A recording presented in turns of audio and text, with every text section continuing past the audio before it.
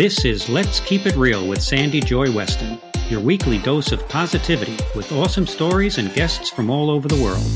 It's an opportunity to learn some great new things and expand your mind. We'll tackle topics from all areas of life, and as always with Sandy, the sky's the limit. Hello, my Let's Keep It Real people. I've been excited about this. I've been checking out some great articles, and this woman definitely inspired me. Her name is Heather Monroe, and we're going to get to know her together. But before that, let me tell you a little bit about Heather. Heather is an integrative psychotherapist and licensed clinical social worker, and the director of program development for Newport Academy, a series of evidence-based treatment centers for teens, young adults, and families struggling with mental health issues. Heather specializes in treating trauma and its destructive effects on individuals and families, and also has an expertise with teenage depression and anxiety. She has worked in the fields of teen treatment and prevention for more than 10 years, and firmly, this is going to be a good one, believes that what we eat and how we eat it are closely associated with our emotions and mental health and well-being, which is the article I was reading and why I wanted to meet Heather. Welcome. How are you, Heather? I'm doing well, thank you. So, Heather, where do you live? Where are you from, girl? I don't know anything about you. I'm originally from Long Island, New York. Okay. And I've kind of lived all over. I'm settled now in Nashville, Tennessee with my family. Oh. Where did you go to school? I went to Skidmore in Saratoga Springs for undergrad, and then I went to Hunter College for my social work master's degree. I have a question for you. And, I always ask a bunch of questions that I have my audience. I say that this is my guest. I want to know, what you want to ask them and, anything relevant to her topic. And so the one thing I thought was very interesting, a 16-year-old girl asked is, what made her get into this field? You got to ask her. I just want to know. I said, okay. Yeah, no, it's good. Well, I always say you treat what you know, right? Okay. So I was on my own path of healing. And as a teenager, I struggled with my own mental health issues, depression, which then led into a pretty severe substance use disorder. And I had, all different sorts of ways that my mental illness manifested, like a substance use disorder, cutting, eating issues, things of that nature. And then as I started to recover and I found my own healing, I was able to have a blueprint on how to help people that were in similar situations, especially younger people. And so when I was able to heal myself, I decided that I was going to dedicate my life to helping others recover and heal from their own traumas. You know what? It's so true. Someone just said to me, when you're hiring a therapist or a counselor, you want to not, just hear what they have to say, but you want to know they walk the walk and talk the talk. Now, I don't know if that's always necessary, but it does have a lot more validity when they've gone through it themselves and came out the other side. I don't know what you think about that. Maybe you've met a lot of therapists that they haven't. I think that everyone has a story. I truly believe that. I think that everybody has a story of recovery and healing. And I think that it's not just limited to people that want to help people, but I absolutely have found that everybody in the helping profession got there for a very special reason. Yeah. And it came from a reason either through their own experience or through a family member's experience, which then created their own experience. So like I said, I think everyone has a story of recovery in them. So how old were you when you were going through all that? And then what age did you start turning the corner? I'm going to skip ahead to some of the other questions that were asked. Like, when did you see yourself turning the corner? So I think I started struggling with depression when I was, usually when the hormones hit. So 13, I'd say. Okay. And then I got into substances and abusing substances and things of that nature around 14. And then that went on for a good 11 years. And I was able to finally pull myself out of that dark place and seek long-term recovery when I was 26. And now I'm almost 40. So do you think, was there anything specific that you can think of? Like that was your moment of like, okay, enough is enough? I know the exact moment that it happened. I'm ready. I was in and out of rehab, and I was really trying to get clean, and I just couldn't do it. And I got to this point where I was so miserable using, and I was so miserable when I wasn't using, because all I could think about was using or being destructive in some way. And I got to this place, I'll never forget, I was in New York City, and I was sitting on a park bench, and I was high, and I started crying, and I said, I'm going to die because I'm miserable either way, and I don't know what to do. And all of a sudden, it was as if the world stopped, and I kind of heard a voice within me that said, you don't have to live like this anymore. And in that moment, it was as if the obsession of self-destruction was lifted out of me, and I threw away the rest of my drugs, and I've never gone back. You just gave me chills, It's like...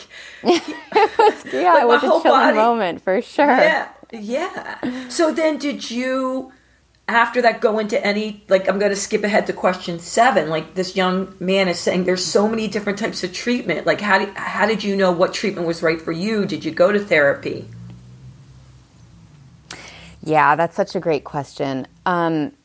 So there is so many different types of treatment, and thank God there is, because even though destructive behaviors look the same, the road to recovery looks different for every single person, right? Oh, I'm so glad you said that. Because we are individuals.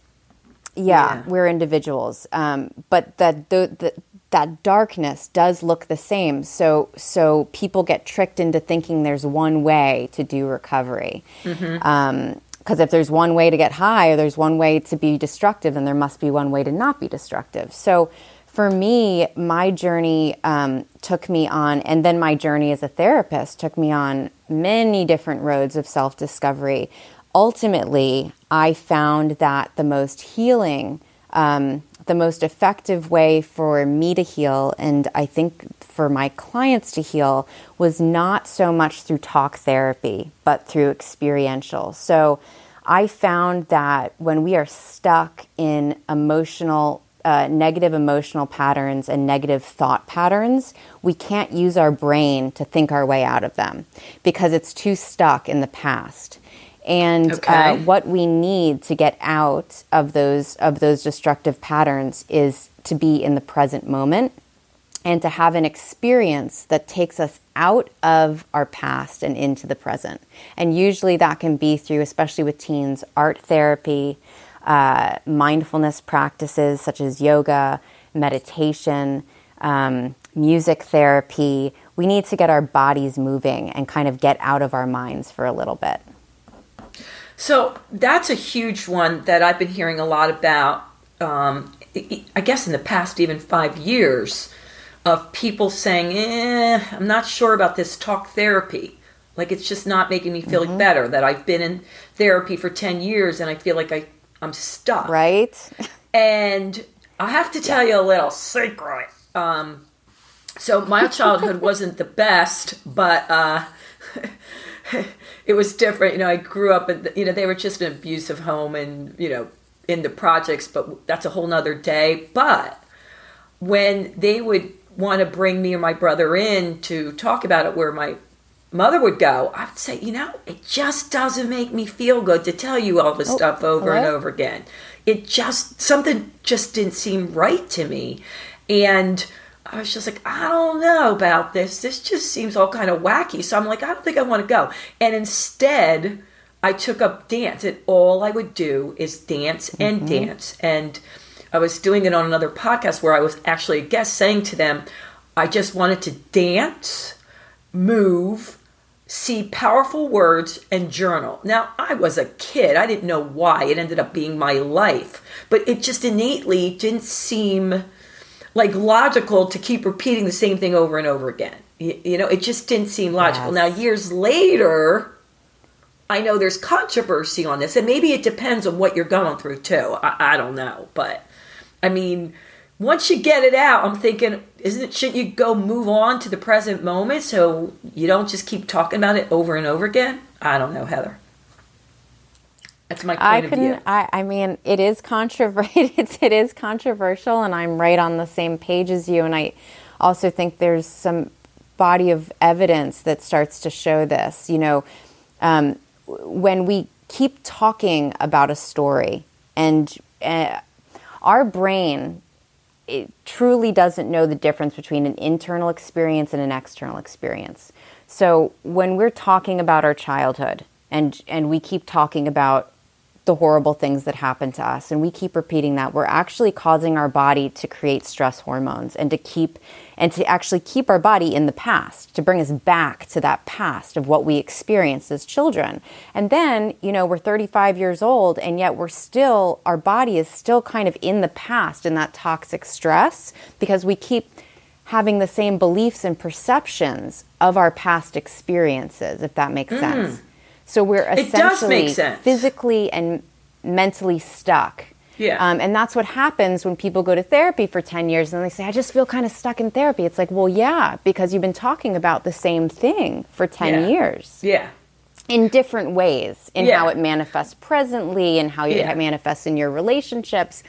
So what I found is that when I stopped doing so much talk therapy and started doing, let's get into the body. Let's see what's going on right now. Let's do some psychodrama.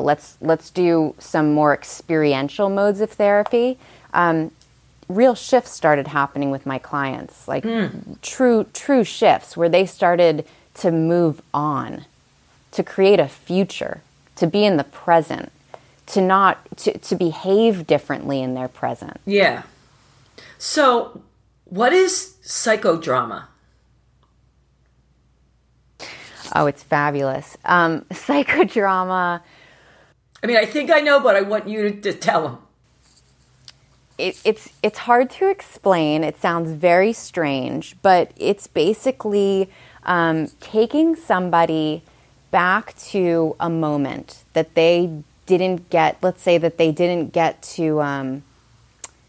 That they got stuck in. Okay, so let's say that they had some.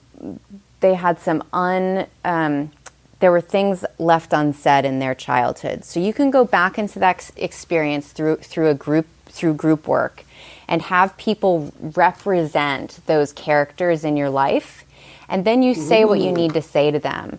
And what happens to that person is when they are put on that, what we call a stage in psychodrama. So when they're put back on that stage of their childhood, they actually turn back to that child that they are now trying to protect or trying to speak for. And so all the feelings come back, and now, you know, and all the emotions and some of the smells come back and all of those things, but they can rewrite the script.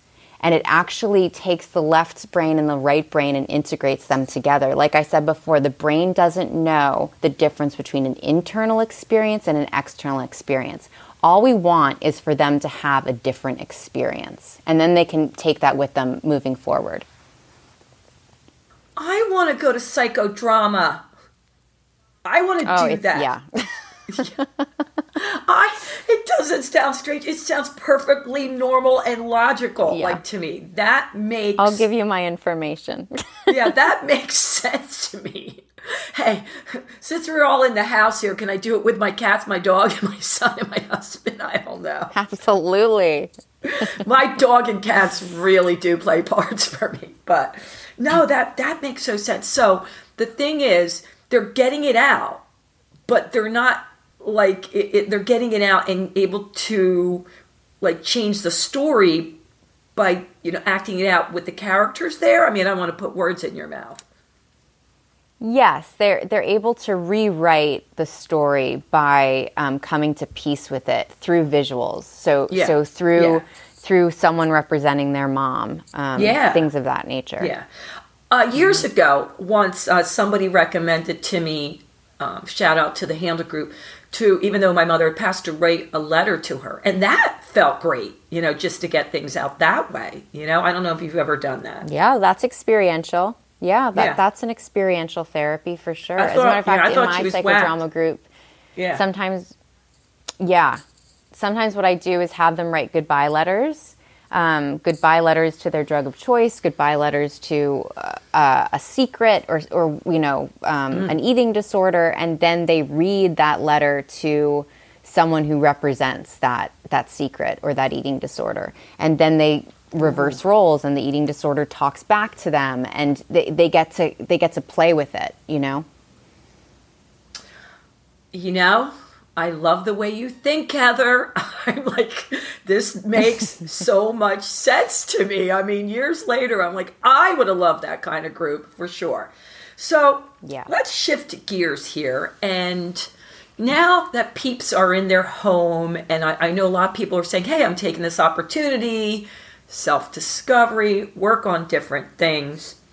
What's some advice that you could give this young mom for her teenage daughter? She said, hey, Sandy, could you please ask Heather how I can help my daughter? She never was depressed that I knew of, but now being in the home so much, not around her friends, she won't even get out of bed.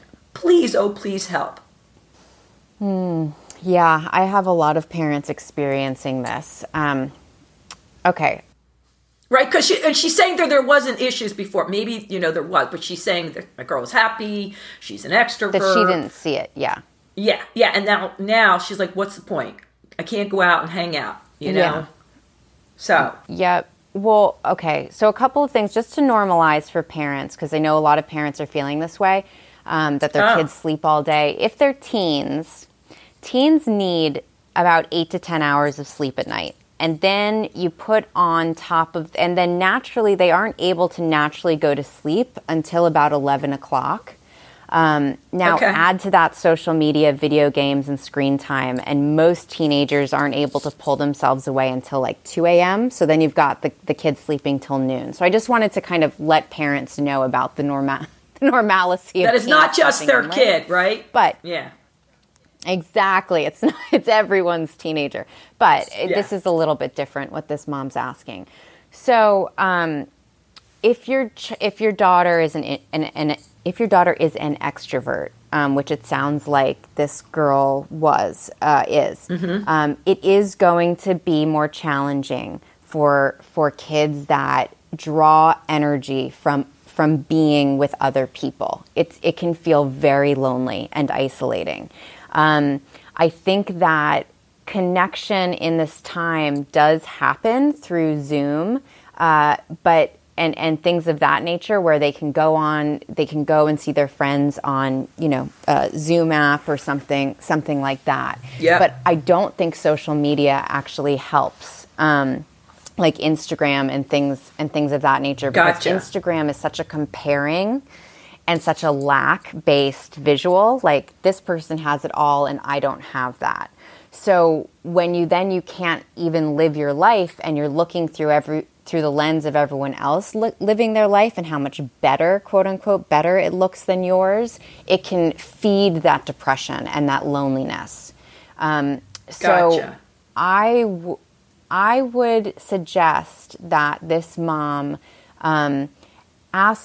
just stays curious with her daughter instead of jumping to solutions. Try and get to the why she's feeling that way. And also have patience and curiosity. So you want to know why she's staying in bed all day, what she's feeling, when did this feeling start, what kind of thoughts is she having when she feels this way, And then you'll have a better sense of the solutions, not to jump to them, like let it be. Yeah. I think that something that parents do all the time with teens is we just want to fix it, right? And especially with teenagers, they just want to feel seen and heard and understood.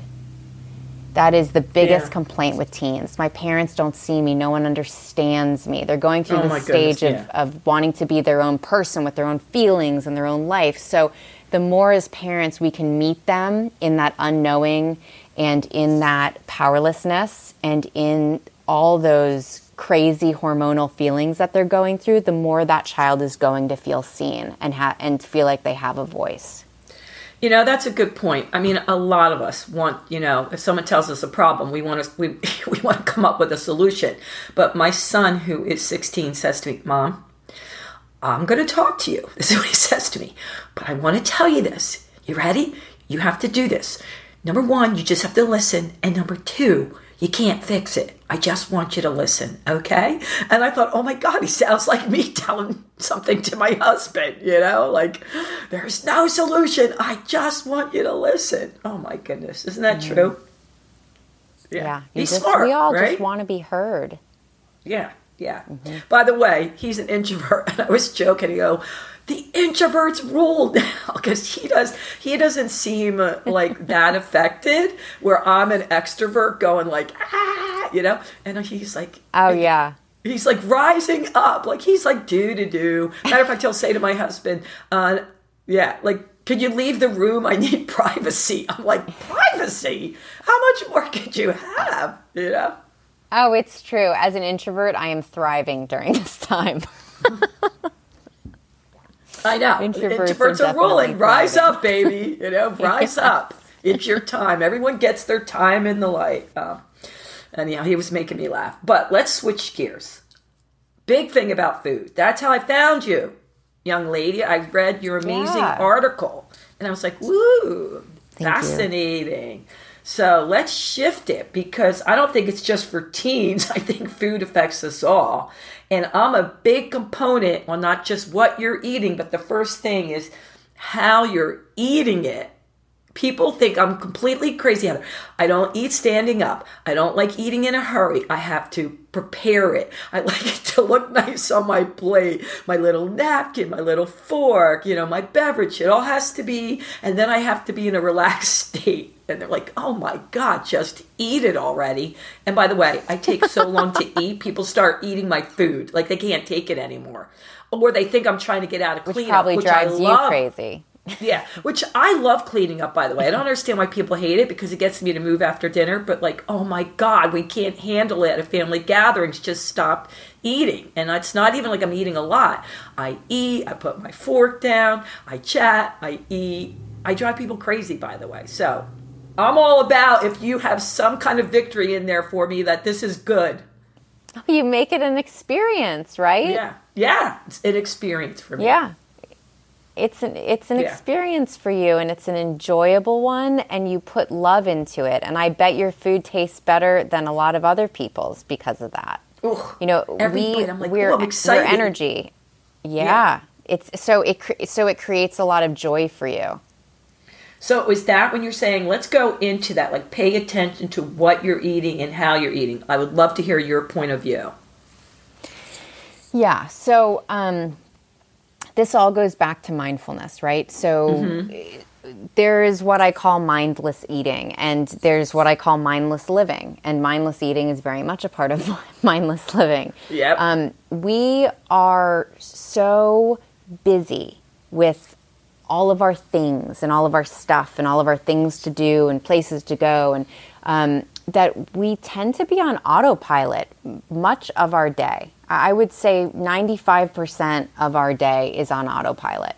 And that includes what we put in our mouth and how we eat and what we think about. So if we are able 3 to 6 times a day, depending on how much you snack or, how much you snack in between meals. But think about what would happen if every time you eat, you stop and take a moment to be in the present moment, to taste the food you're eating, to to put all your focus on what you are doing. And so essentially when you put the focus on what you are doing, you are putting your focus on the present moment. And in the present moment, there are almost no problems. The present moment is pretty perfect when you're in it. Usually our problems come from our past, thinking about our past, or thinking about a predictable future or a future kind of made of dread. But when we're just in it, in the moment, there's nothing that we can't handle. So if we use food as a way to ground ourselves just in the now for 5 minutes, 10 minutes, 30 minutes, however long it takes, it's going to prime us to be a little bit more conscious of the rest of our day and what we are thinking and feeling throughout our day. Does that make sense? You know what? Another true confession here. I am so about that 90% of my life. But if I'm a lightweight, by the way, so if I have a glass of wine, like at night with dinner, all bets are off. All of a sudden that, relax, mindfulness, does it nourish my body, goes out the window, and I'll go for something, snacky because, my inhibitions are down. I don't know if that's most people, but after I have a glass of wine, it's like, all right, not that it's horrible, but this muffin's not going to hurt me, at 11 at night. I don't know if most people find that, but if I do have tea at night, I'm much better off. I'm sure also if, never go into a supermarket starving because you're going to be reaching for the sugar and the fat, because those are the two things that our bodies crave. Also never go into the supermarket in a terrible mood because you're going to be looking for the sugar and the processed food. Like I wrote in the article that when we are in states of dis-ease in our mind, we tend to pick less healthy foods and eat even more mindlessly.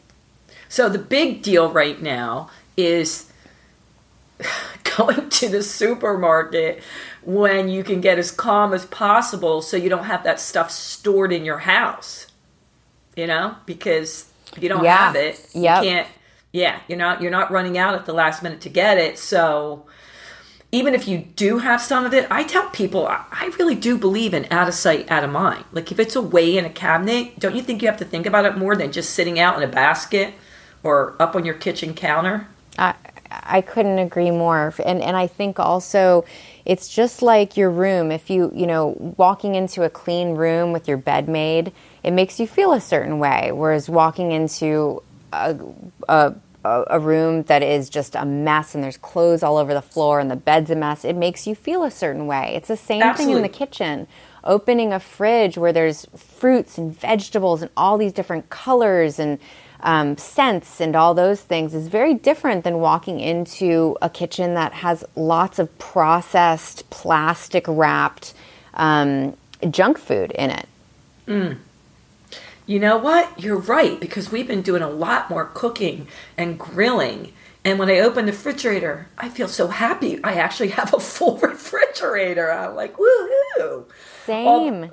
It's like, wait a minute. I got so many choices. Now, I'm not gardening, but I see that, you're a big component of gardening. I do like gardening, but I don't have that much. I have lots and lots of flowers, maybe some herbs and a few veggies, but you're a big gardener, huh? But that's great too. Yeah, we definitely implement gardening into our mental health centers at Newport Academy. It's like a big part of our program. We just know from research that getting our hands dirty and cultivating our own food and being a part of that life process, it creates self-esteem. It creates just a really great sense of accomplishment that, look what I grew, look what I helped maintain and give life to. It's actually a beautiful form of being a creator. So it creates confidence, it creates self-esteem, it creates mindfulness, it creates presence. It's just a wonderful creative opportunity to give to our kids. Well, I know even when I plant tomatoes and I get to put a tomato in my salad or a cucumber. I mean, I get so excited. Like, I did this, this is my tomato. Yeah. It means more. It's something, yeah, it's something so little. So do you garden a lot, like in your home? Like, do you have something inside? Like, do you garden all year long? What do you do, Heather? So we have herb gardens, just kind of like you. It's small.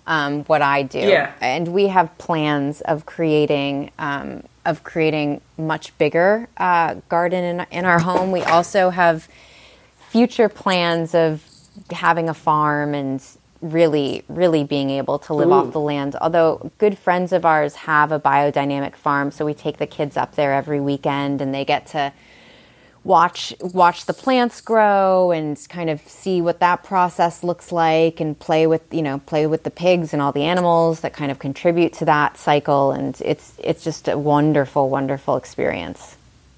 Yeah, my neighbor, we live in the suburbs and you're not supposed to have it, but he had pigs and chickens and all this in his backyard, and the neighbors would complain. I'd be like, no, I love it. I don't even live on a farm, and he's hiding a little pot-bellied pig back there, and I get fresh eggs. Oh my gosh. Oh, and it was like, yeah, the rooster would catch up early in the morning, but it was fun, It just put a smile on my face. My parents had a farm when we were little in Virginia, and we would go there almost many weekends during the year, and we would just work on the farm. And it was amazing the different values it taught us as children, my sisters and I.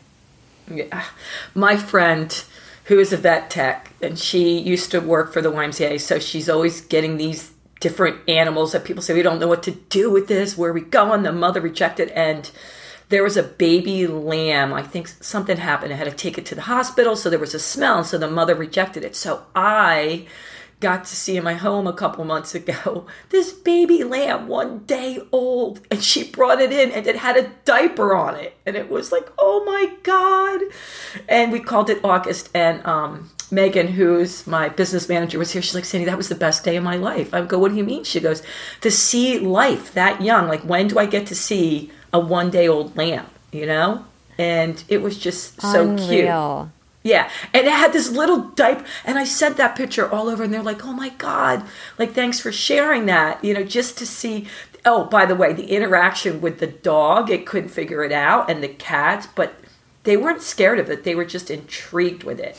And the only thing, if anything, they were jealous of it. Like, when we'd give it like hugs and cuddles and all that. But just to see, trying to walk and jump, and, she was feeding it a bottle. It was crazy, just to see something like that. So, yeah, how often do you get to do it? Then she called me up a month later. She goes, okay, I have a calf, and it's in my mom's back garage. It's hiding out. We're hiding it till we can find a home for a calf. Do you know anybody? And I was like, Jen, I don't know anybody that wants a calf. It was so fun. It puts a what smile. A life. That's incredible. Yeah, and I don't live in the countryside. It's like, and then last year, everyone's like, where do you live? I go, I swear to you, in the suburbs of Philly. But we had a family of raccoons in our basement. And I don't know how they got there, but Mama and 5 babies were down there eating with my 4 cats, and it started thinking they were cats. And I said to my husband, oh, no. He goes, can we keep them? I'm like, oh, no. We can't domesticate raccoons. So we found a farm for it, and I think that was the best thing. But they just kept coming in and out the window, eating the cat's food, just thinking, oh, I guess my cat, It was fun. It made you smile. It's unreal. Yeah, it was fun. But anywho, Mother Nature, farming, getting your hands dirty. I mean, it's so healing, and it's so relaxing no matter what you can plant or what you can do. And I am not a big cook, but I do sous chef, so I'm a good chopper or assistant. And I know that's so important. I mean, it does make me feel happy. And I know you said to involve the kids in it because it brings out their creative juices. Yep, absolutely. And I have a 3-year-old, so that's a challenging age for as far as power and defiance goes. But when I get my son in the kitchen, and he's working, and it's also a very picky eating age and all that stuff. But when he's cooking his own food or helping me cook, he eats it and he enjoys it, and he has this focus that I only see when I'm reading books to him. It's that same sort of focus of just taking the moment in. It's really beautiful to watch. So I highly recommend getting children involved in food. We also see it with our teens at Newport. We have cooking classes with them, and the focus and well-being they feel afterwards, it actually, when you're really focused on something, like what you said before about dance, or art does this as well, or really high intensity sports, they call it a flow state. And it's actually when our brain waves go into alpha. And alpha brain waves are when we are in alpha brain waves and we are in a trance. So we feel incredibly calm, intense amount of focus, but most importantly, there is coherence in our brain. It's actually a state of healing our brain. Our brain is no longer in high stress, high analytical, high beta brain waves. It's in a much more calmed, coherent, and focused brain wave. And that is a wonderful state to be in for a certain amount of time during the day. So it doesn't matter if it's cooking, like you said, dancing, drawing, anything that brings out those creative juices. Writing. Yeah, exactly. I mean, everything that you said in the beginning, how when you were a teen, you just journaled and you danced. And like that's what you wanted to do. Unknowingly, what you were doing was actually healing yourself through your body and your mind by focusing your mind on something very present and very healing. And so, yes, I wrote this article as how food can be this and all the different mechanisms that food can have on healing. But that article can be taken to expand to anything that we are mindfully doing. Because when we're mindfully doing something, it's about the experience, what the feeling that the experience brings into us. If it brings a sense of well-being and connection, the brain remembers, how did I feel that connection? Oh, I felt it by dancing or cooking or being with loved ones. And then it seeks to recreate that experience again. Ooh, you know what? Which brings me, I want to make sure I get this young man's question.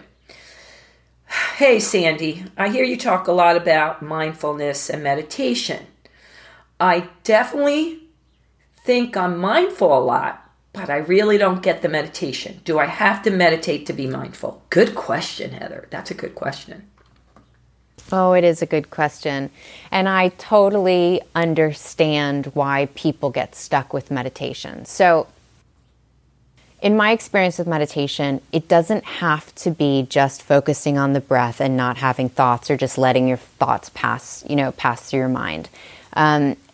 Meditation can be through a mantra, so saying an ancient word again and again and again, or just an elevated word like love, gratitude, things of that nature.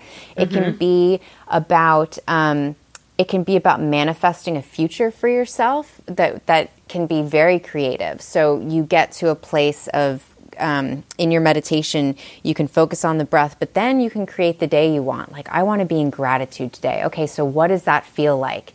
And then you get to an elevated state of gratitude, and then you imagine your day through that lens, and you live your life through that lens of gratitude. And that can be really fun. I do that almost daily. And it actually changes the way you show up in your life, because you show up with more gratitude and more humility and more love and intention. So meditation doesn't just have to be sitting in silence. It can also be chanting. That's a huge way to build coherency and mindfulness in your mind. Can you be mindful without meditation? Yes. However, mindfulness is being present. Right? It's being in the present moment without thoughts of the past or thoughts of the future muddling it, right? So it's kind of just being as is and in a focused state. What I found is that meditation is almost the practice ground for the game of mindfulness, right? So the more we practice something, the more we're going to be able to win the game. Like, you know, so the more that we practice soccer, the better we're going to be when we come up in the game and want to win. So I find that meditation is my focused practice, 20 minutes a day, and then for the rest of the day, I've already set the tone. So I find that meditation sets the tone for mindfulness the rest of the day. Yeah, I agree. And you know what? I sometimes do the mantra, sometimes I do just the breathing, and sometimes, like lately, I've been doing a guided meditation by an individual that which I love, 3 days a week. And it starts in the morning and it's for 20 minutes. And so there's not just one way for me to get in the headset. It really just depends on how I'm feeling that day. My question, is... Oh, let me add something too to that. Cool. We do know that meditation actually, being in a state of meditation just for 10 minutes a day is going to lower depression, lower your anxiety. It's going to actually, 20 minutes a day is going to give you all the benefits that an antidepressant will give you with none of the side effects on a daily basis. Amen, sister. Right? So mindfulness is different, than meditation, because meditation is a focus. We're taking away all the sensory input. So we're closing our eyes and we're being quiet and we're just getting in that zone. So it is different than mindfulness, and the benefits are different than mindfulness. I hope that answers this question, Is there any guided meditations that you recommend? Or, there's so many. I tell people, if you go on YouTube, you can find a million of them. I love the Calm app, CALM. They have 10-minute, 20-minute, and 30-minute meditations. And cool. They have all different. I mean, you want a meditation for gratitude. You can have a meditation for focus in sports. I mean, they have like LeBron James doing a guided meditation on focusing your mind to be the best athlete. They have manifestation meditations. They have everything. Ooh, I never heard of that. So I love that app. And then right now for myself, I'm doing Dr. Joe Dispenza's meditations, which are pretty long. They're about 45 minutes to 56 minutes. Well, that's a whole nother area. That's a whole other dimension. Yeah, exactly. I did him. I bought all his book, and I did a series months ago, and it's like, woo! That'll take you. That's for I say there's entry level A, B, C, D. He's E, I think, Heather, but I loved it. Yeah, that's going quantum. That's amazing. But I could see much needed right now, so that's cool. Yeah, it's definitely. I'm on that journey. It's amazing so far. Yeah, and he's a great guy. So, all right, let me get one more question in here. Then, okay. All right, it's from a young lady. Let's see, she's 13. I know. I seem to have a lot of anxiety still around my schoolwork. I just can't keep up with it, and I just don't feel good enough. Please tell everyone to back off. Oh my God. I don't even know what to say to that. From your lips to God's ears. Listen, I have to, I mean, this is, I know that some people won't agree with me here, but I think that the stress this generation is under, teens, is unlike any other. They have the stress of school, and on top of the stress of social media and everything else. It's no joke, and I wish that they had more of a break in some sector. And I believe that, and I do believe that our school system is not set up for many students to succeed. That our education system is a bit broken and needs a serious update. We have a population of teens right now that is more depressed, more anxious, and more suicidal than ever before in history since we started looking at stats. And so my heart goes out to you, and I've been there. I was a special, I was a learning, quote unquote, learning disabled child, and had lots of issues with learning in school. And if I could say just one word of advice is your path will reveal itself. And when it does, you will have all the information and capacities that you will ever need, because you'll be interested in what you want to learn and interested in what you want to do.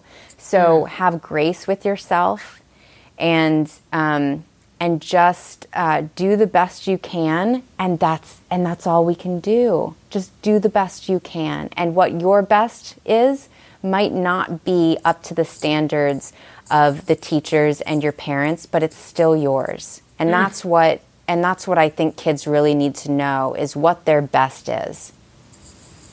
What their best is. That's a big question. What their best is, because you're right. I mean, even if they could be only they know that. Yeah, it could be well-meaning and loving teachers and parents, but that doesn't mean it's not adding extra pressure to you. I hear from so many kids the same thing, like that they just don't want to disappoint, Yeah. And the school system is set up for it's very much in a box, it's everyone's going to learn in this way, and anyone who doesn't fit into this box, or their brain doesn't fit into this box, then they have difficulty learning. And that's just not, I just don't believe that. I just don't believe it. Einstein was a terrible student, and he created the atom bomb. I mean, it's just, there's too many people in my life and in history that have shown us otherwise. There's not just one way to learn. Absolutely.